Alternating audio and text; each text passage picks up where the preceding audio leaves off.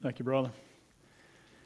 This morning we continue in the book of John, chapter 3. And it's my privilege to read the passage this morning. But before I read it, I just want to remind us that we're still in the section of John where Christ has received Nicodemus, and they're in conversation, and by the grace of Christ, he is sharing the truth with Nicodemus so that Nicodemus could come to see the only means of salvation. And so it's beautifully articulated here in chapter 3, this message of being born again. And so this morning we will focus on verse 17 and following, down through verse 21. But for sake of context, I want to start reading in verse 14. And then we'll read down through verse 21. So if you would join me as I read, starting in verse 14, it says this, "And as Moses lifted up the serpent in the wilderness, so must the Son of Man be lifted up, that whoever believes in him may have eternal life. For God so loved the world that he gave his only Son, that whoever believes in him should not perish, but have eternal life. For God did not send his Son into the world to condemn the world, but in order that the world might be saved through him. Whoever believes in him is not condemned, but whoever does not believe is condemned already, because he has not believed in the name of the only Son of God. And this is the judgment. The light has come into the world, and people love the darkness rather than the light, because their works were evil. For everyone who does wicked things hates the light and does not come to the light, lest his works should be exposed. But whoever does what is true comes to the light, so that it may be clearly seen that his works have been carried out in God." Let's pray briefly.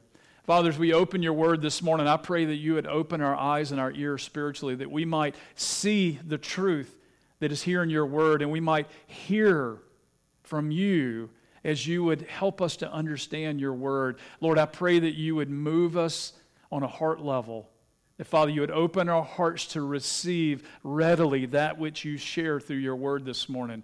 I pray that you would bless this time as we open your word, and I pray it in your name. Amen. So I've got 5 points I want you to see out of this passage this morning.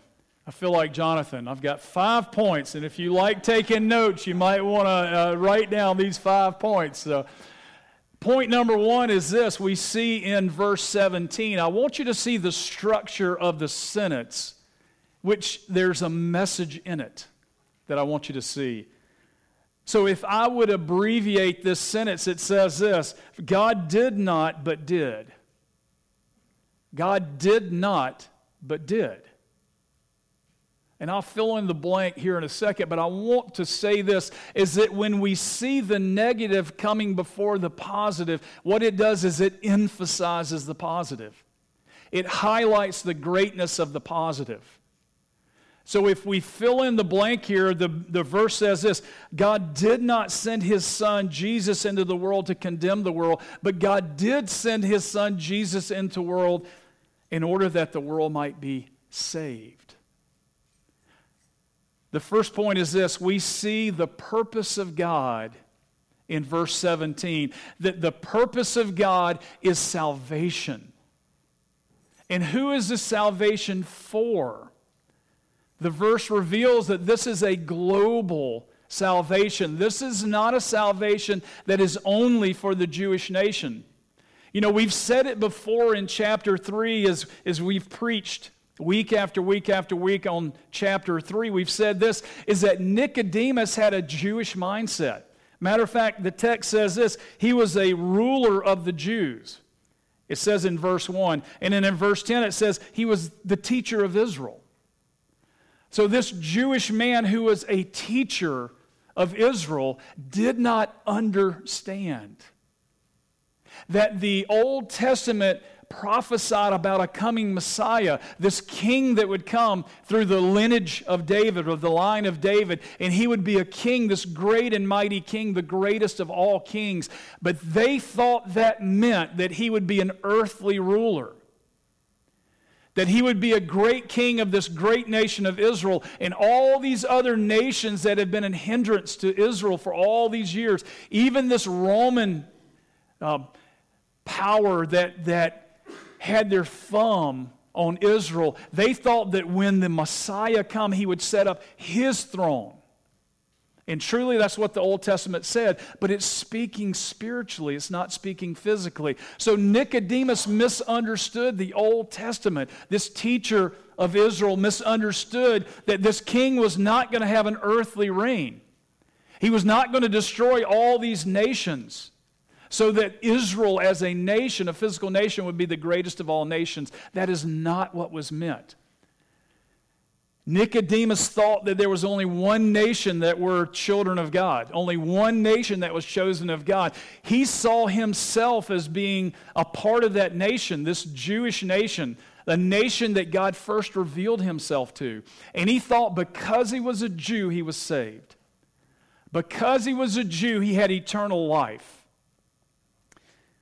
So when Christ graciously shares this with Nicodemus, we've got to understand that he would have been shocked. He would have not understood up until that moment the breadth or the width or the greatness or the wideness of the salvation that God had intended. And so we read it again. For God did not send his Son into the world to condemn the world. What is he speaking of? He's speaking of the world that is the entity of earth, all the nations, the Gentiles. So if we read that passage with the understanding of what Christ is saying to Nicodemus, he's saying, Nicodemus, Christ did not come to set up his throne that the Jewish nation would be the greatest of nations so that he could destroy all these other nations, to judge them, and in essence to condemn them. That is not why he came. That is not the purpose of the Messiah. Matter of fact, the purpose of the Messiah is totally different than what you're thinking, Nicodemus.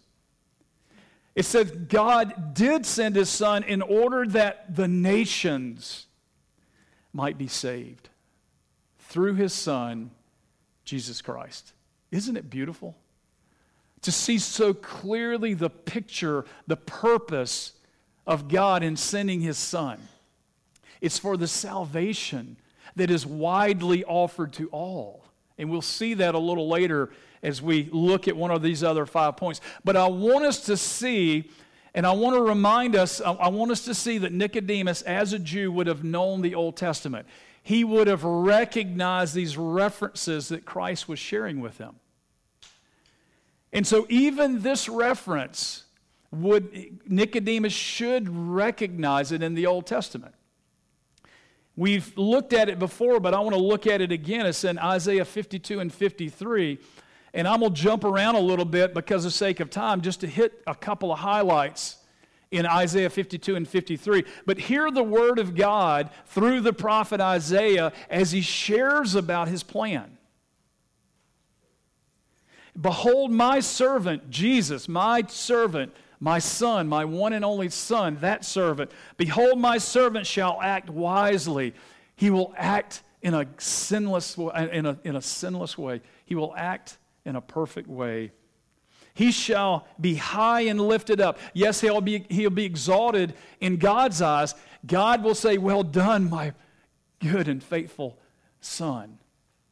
But he will be exalted in another way. He'll be exalted or placed on a cross for all to see.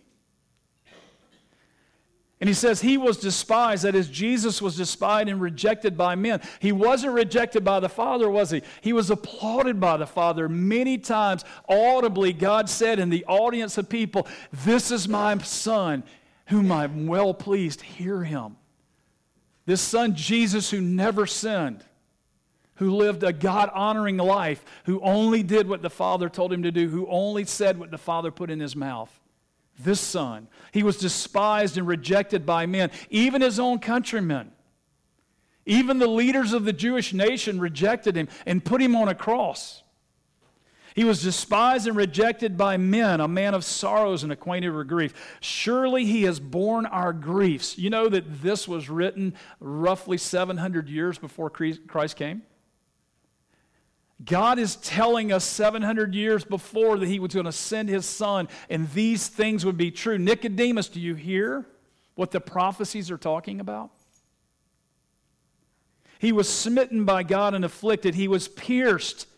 Obviously, we know that to mean on the cross. He was pierced for our transgressions. He was crushed for our iniquities. Do you see the purpose of God in these verses in Isaiah? That God sent his son for those who would be saved. That he would die for our iniquities. He would be crushed for us. With his wounds we are healed. The Lord has laid on him the iniquity of us all. That is, those of us who trust in him as our Lord and Savior for salvation. Verse 10 says this, yet it was the will of God to crush him. Isn't it amazing that God would send his son with the purpose of crushing his son? That Christ would have to take on our sin in order that we might know the forgiveness and the righteousness that God would offer us through him, his son. He has put him to grief when his soul makes an offering for guilt. You know, the purpose of God is that he would send his son in order that his son would make an offering for us, his bride. Isn't it beautiful to see the purpose of God? And it's on display here is that God sent his son in order that we might be saved. So it begs the question, why?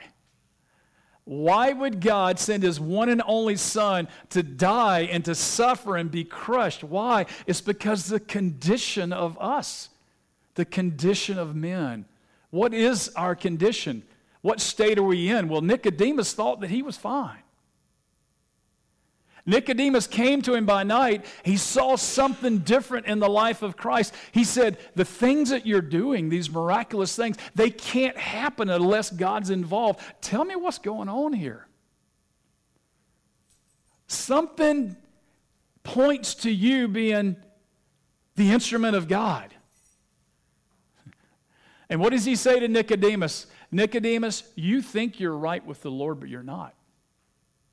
You think because you know the Old Testament text, you think because you're moral in the way you live, you think because you have been born into this nation, this Jewish nation, that your heritage is enough for you to be the child of God. You think that you'll have eternal life because you're a part of this nation, but you don't understand that you have to be born again.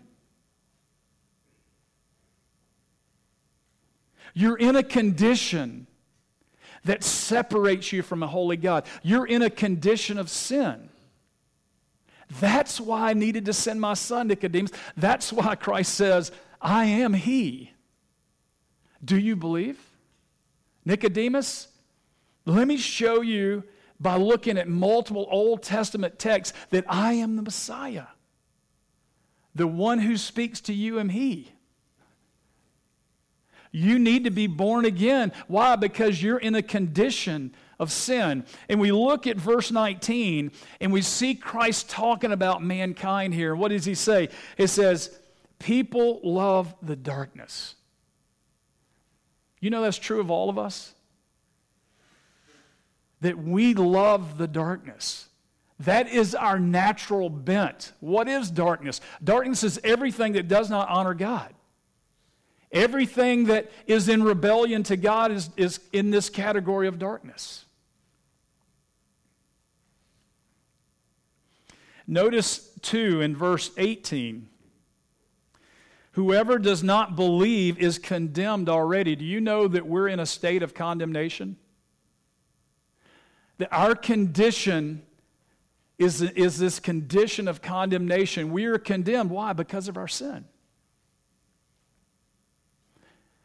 Isn't it interesting that as we read the book of John, that God sent someone before Christ. God sent this forerunner. And what was the message of this forerunner, John the Baptist? What was his message? Repent. To this Jewish nation, he says, repent. Repent of what, John? Of your sin. Do you not see your sin?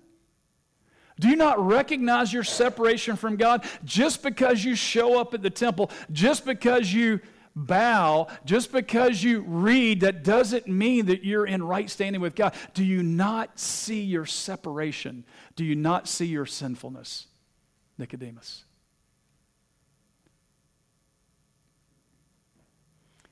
And I love the way that Jesus brought back Numbers 21 to the mind of Nicodemus. He says, Nicodemus, we've all been bitten by the serpent and we're in trouble.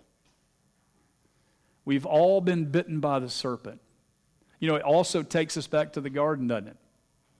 In a sense, we were bitten by the serpent. The serpent beguiled Eve. The serpent spoke a lie, and Adam and Eve embraced the lie. And they chose to rebel against God. They chose to sin, and as a result, they were forever out of the garden. They were kicked out, if you will, or forced to leave the presence of God because of their sinful state. Do you know that all men are born that way, in this condition of sinfulness? You know, Paul used to think like Nicodemus. Do you remember the text in Philippians where Paul is sharing about the way he used to live? He said, listen, I was a Jew, circumcised. In other words, I was of the right family, the right nation, circumcised the 8th day. I did it just right. I lived a God-honoring life. I was faithful as far as righteousness. I was leading the pack. Matter of fact, I was so full of zeal that I was going from city to city to city to kill people or lock them up in prison that were doing anything other than what is told us to do in the law, the Jewish law. And you know what happened to Paul on the road to Damascus? That he had an encounter with Jesus. And you know what he realized? He realized, oh no, I'm in trouble. I thought that all of this was honoring to you, God. He said, no, you're persecuting me. And so what did Paul say in Philippians? He said, everything that I used to think merited salvation, I recognize it now that it's all garbage. It's all junk. It's all a lie. He said, it's worthy to be thrown on the garbage heap.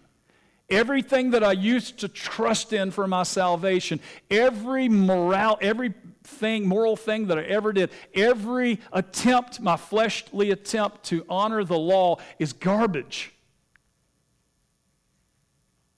In light of knowing Christ Jesus, my Lord. Paul would say, I've come to see that not because I'm a Jew am I saved, not because I'm a Jew do I have eternal life. I only have eternal life because of what Jesus has done through the purpose of God on my behalf, that he would die for me, that he would pay on the cross for my sins. That is the provision of God and the condition of man. I want you to see what Paul says when he talks about the exclusivity of the Jewish people who thought that they were all in good standing with God. And he says this by way of argument to help the Jews understand. There's this tendency for Jews to think we're better than everybody else. We don't even marry with anybody else. We don't even spend time with anybody else. We don't want to talk to anybody else. We've got to keep ourselves clean by not associating with these other nations and people, etc.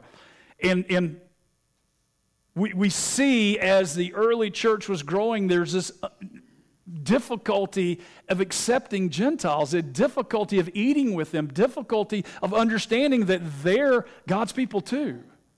And Paul says it like this in Romans 3. He says, are Jews any better off? No, not at all. For we, that is Jews, have already charged that all, both Jews and Greeks, are under sin. As it is written, by the way, in Psalm 14 and Psalm 53, we see this. It's written, it says, none is righteous. He's speaking to the Jews as well as the Gentiles. None is righteous, not one. No one understands. No one seeks for God. All have turned aside. Together they have become worthless. That is, without worth. No one does good, not even one. Paul, are you saying that the Jews are not a special class of people, that they don't have a special gift and blessing? In a sense, they were gifted the revelation of God showing himself to them. So in a sense, they have had a huge blessing given to them, and yet they didn't understand their sin. They didn't understand how to be in this right relationship with God, though they had the law. So the second point, if you hadn't picked it up, is that men are in a condition of sin and without hope. Except that God would provide salvation to those who are in a condition of sin, they would have no hope. You know that's you and me? Unless he provides salvation for you and me, those of us who are under sin, who are condemned, who are bitten by the serpent, who love darkness rather than light, we have no hope. The third point is the provision, is Jesus. The provision of God we see in verse 17. For God did not send his Son into the world to condemn, but he sent his Son in order that we might be saved. Let me just say this. The Word of God declares we'll never be saved. We can't be saved apart from anything else except Jesus. There's no good deed you can do. There's no school you can go to and learn enough. There's no morality that you can achieve that's going to earn you salvation. Apart from the provision of God, that is his one and only Son, that is Jesus Christ our Lord, there is no salvation for anyone. I love how it talks about it in this passage. It says that, and this is the judgment, that is, this is the evidence of this sinful life, this rebellion, this separation, is that the light has come and they love the darkness more than the light.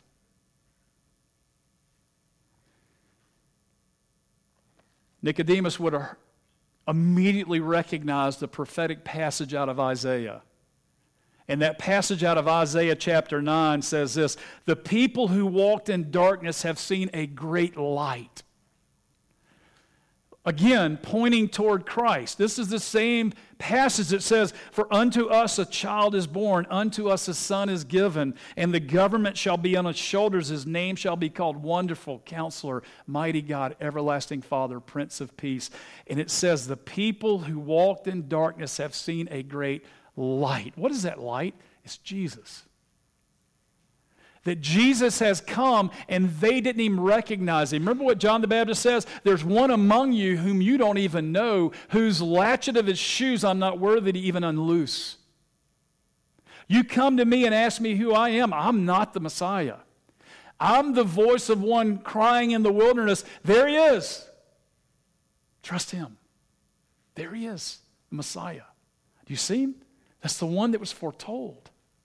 Apart from him, there is no salvation.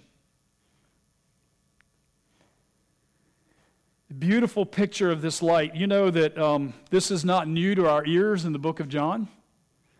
If we turn back to chapter 1, verse 3 and 4 said this: all things were made through him, and without him was not anything made that was made. In him was life. That is, in Christ was life. And the life was the light of men. There we go again. This theme that Christ is the light. What does the light do to darkness? It illuminates it. So physically speaking, a physical light is going to illuminate darkness. I've been in a cave before where there were no lights and you'd poke yourself in the eye, you'd never see your finger coming. It was as dark as anything I've ever seen. One guy struck a match and it just went, pew. The whole cave area was alight. Now, it wasn't perfectly clear everywhere, but if you're looking that way, it illuminated a lot of things. The beautiful picture of the light that penetrates the physical darkness is only a pointer, is only a a way of sharing a spiritual message, and the spiritual message is the light, that is Christ, who is truth, and his light has come into the world that were dark. They didn't understand. They didn't know the depth of what God was saying, even through the Scriptures. Their mind was darkened. They were, in a sense, blind to the reality of their condition, blind to the reality of their sin, blind to the reality that they needed Jesus. And when Jesus came, what did he do? He illuminated it. He showed us, as he showed Nicodemus, Nicodemus, you need to be born again. This beautiful concept is highlighted in John 8. If we peek forward a little bit and look at verse 12, it says this. Christ speaking, Jesus spoke to them saying, I am the light of the world. I am the light of the world. Apart from the illumination that Christ gives, we will never see. I'm the light of the world. Whoever follows me will not walk in darkness. Whoever follows their own ways are walking in darkness, but whoever turns and follows Christ will not walk in darkness, because Christ illuminates what honors God. Christ illuminates our sin. Christ says this, whoever follows me will not walk in darkness, but will have the light of life. Do you know that when we turn and follow Christ and we recognize him as the means of our salvation, that we have light? He begins to show us. You know what it says in the Word of God about the Holy Spirit? The Holy Spirit comes to indwell those who trust in him. And he leads us and guides us into all truth. He shows us what it looks like to honor God. He shows us our sin. And he says, no. Don't walk that way, walk this way. Walk in a way that honors the Father.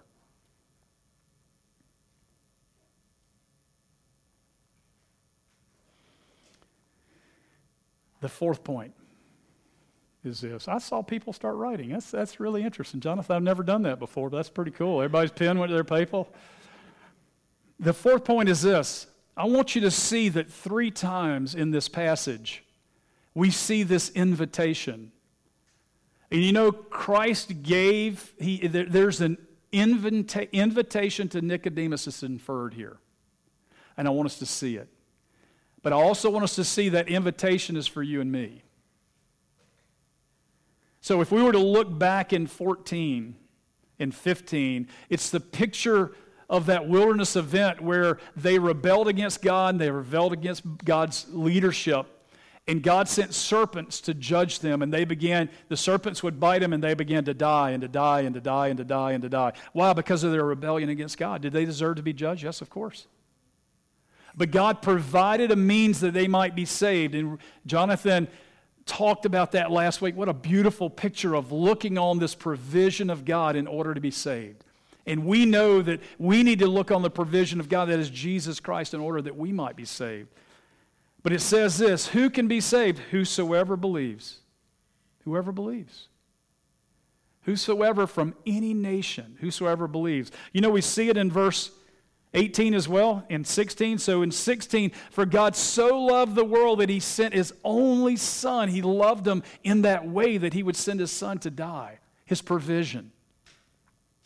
That whosoever believes in him should not perish, but have eternal life. And we see it again in 18. Whoever believes in him is not condemned.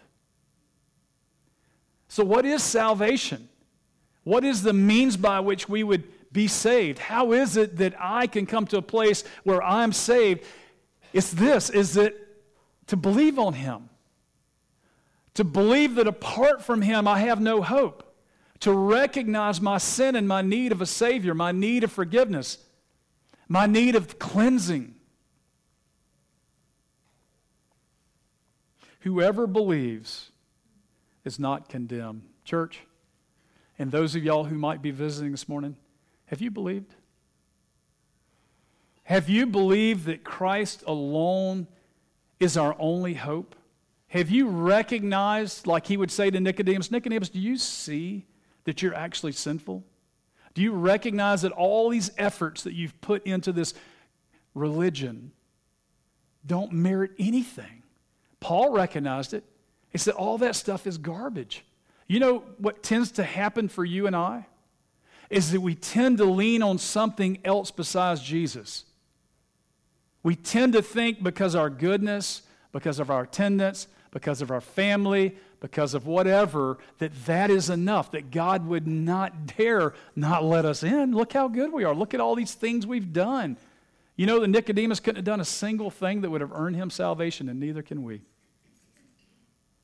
Apart from looking on the provision of God, apart from looking at the Messiah elevated on a cross and recognizing that sacrifice God accepted as a substitute for our sin, as payment for our sin. Our condition of sinfulness was paid for. That is what it isolated and separated us from a holy God. But God sent His provision in order that we might be saved if we would only do what? Whoever believes. Have we believed? You know the invitation is for everyone worldwide. Whoever believes, whatever nationality, whatever background, whatever level of sin, whatever things you've done in your life, if you will look on the Messiah, though you've been bitten, and you will believe on Him, and you will cast yourself into His hands for His mercy, we will be saved. The invitation is for all of us. And if there's someone here who right now in your heart you're saying, you know, I truly never have actually stepped toward God. I've never truly entrusted myself to Him. I've never truly understood that it's Jesus and Jesus alone. You know the invitation is for you this morning. God will forgive you on the basis of the sacrifice of His Son, Jesus Christ. His death, His perfect life, His death, the burial, and the evidence of God's acceptance by His resurrection and ascension. That God would forgive you. He would take the righteousness of Christ. This is a beautiful picture that Jonathan reminded us of last week in Corinthians. That He would take our sins and He would put our sins on the back of Christ. And Christ would carry them to the cross for us. Our sins on Christ. And in exchange, He would give us His righteousness. So when God looks at those who trust in Him, who trust in the Son, you know what He sees? He sees the pure and spotless blood of the Lamb covering us, cleansing us. You know there's no other way to be cleansed except through the powerful blood of Christ. The invitation is here, and the fifth point is the response. What will your response be? When you hear this truth, how do you respond? You know, I think many of us have already understood this. Many of us have already asked God to forgive us and asked God to accept us as His son and daughter. Ask God to be our Lord. We've changed. We've begun to serve Him, not perfectly, but our heart is there. Our heart desires to honor God and desires to seek God, desires to serve God. What will your response be? How about Nicodemus? We had talked about this once before. Do we see any evidence in the life of Nicodemus after this encounter with Christ that he's a changed man? You know, the text says this: whoever does what is true comes to the light, so that it may be clearly seen that his works have been carried out in God. You know what? We see something carried out in the life of Nicodemus, his works. This display laid in the Gospels. You know, the Gospels didn't have to tell us this. Didn't have to tell us that Nicodemus went with Joseph of Arimathea to anoint the body of Christ. His work, his willingness to step outside of the will of the Sanhedrin and to go and anoint the body of Christ is evidence, at least I believe, that he was changed. That we begin to see works that were different than before, that there's this changed life. You know that when we turn to God, God does something special to us. He gives us a new heart. Ezekiel says this: and I will give you a new heart, and a new spirit I will put into you. I will remove the heart of stone from your flesh and give you a heart that desires me. Let's pray. Father, I thank you that you would open our eyes to see our sin and our condition. That apart from the provision of your Son to fulfill your plan, that is the salvation of many, that we would have no hope. God, thank you that you've opened many of our eyes, and I hope all of our eyes. God, we've come to see that we're separated from you because of our rebellion, because living for our own ways and not living for you. Father, you're holy in every way, and it's right that we would serve you and that we would bow our knee to you and we would honor you with our whole life, that we would present our bodies and our life as a living sacrifice to you, which is right and proper, considering that, Father, you've given us a gift that's so great that we can't even understand. Not only do you accept us as your child, but you provide for us glory, that we will be able to spend eternity with you. We will be able to have perfect fellowship with you. Father, our salvation is just the beginning of this amazing depth of relationship with you that you've simply gifted to us, those of us who will bow our knee, those of us who will recognize our need, those of us who will cry out to you. And Father, I ask, even this morning, if there's somebody here that is not yours, that has not bowed their knee, that has not accepted you as Lord and Savior, that has not called out to you, Father, move in their heart this morning to give them a desire to call out to you. And I know who you are, God, that you're a God of grace, and you always respond to those who lift their hands up to you and say, help me. So God, do what you will. We praise you in Christ's name. Amen.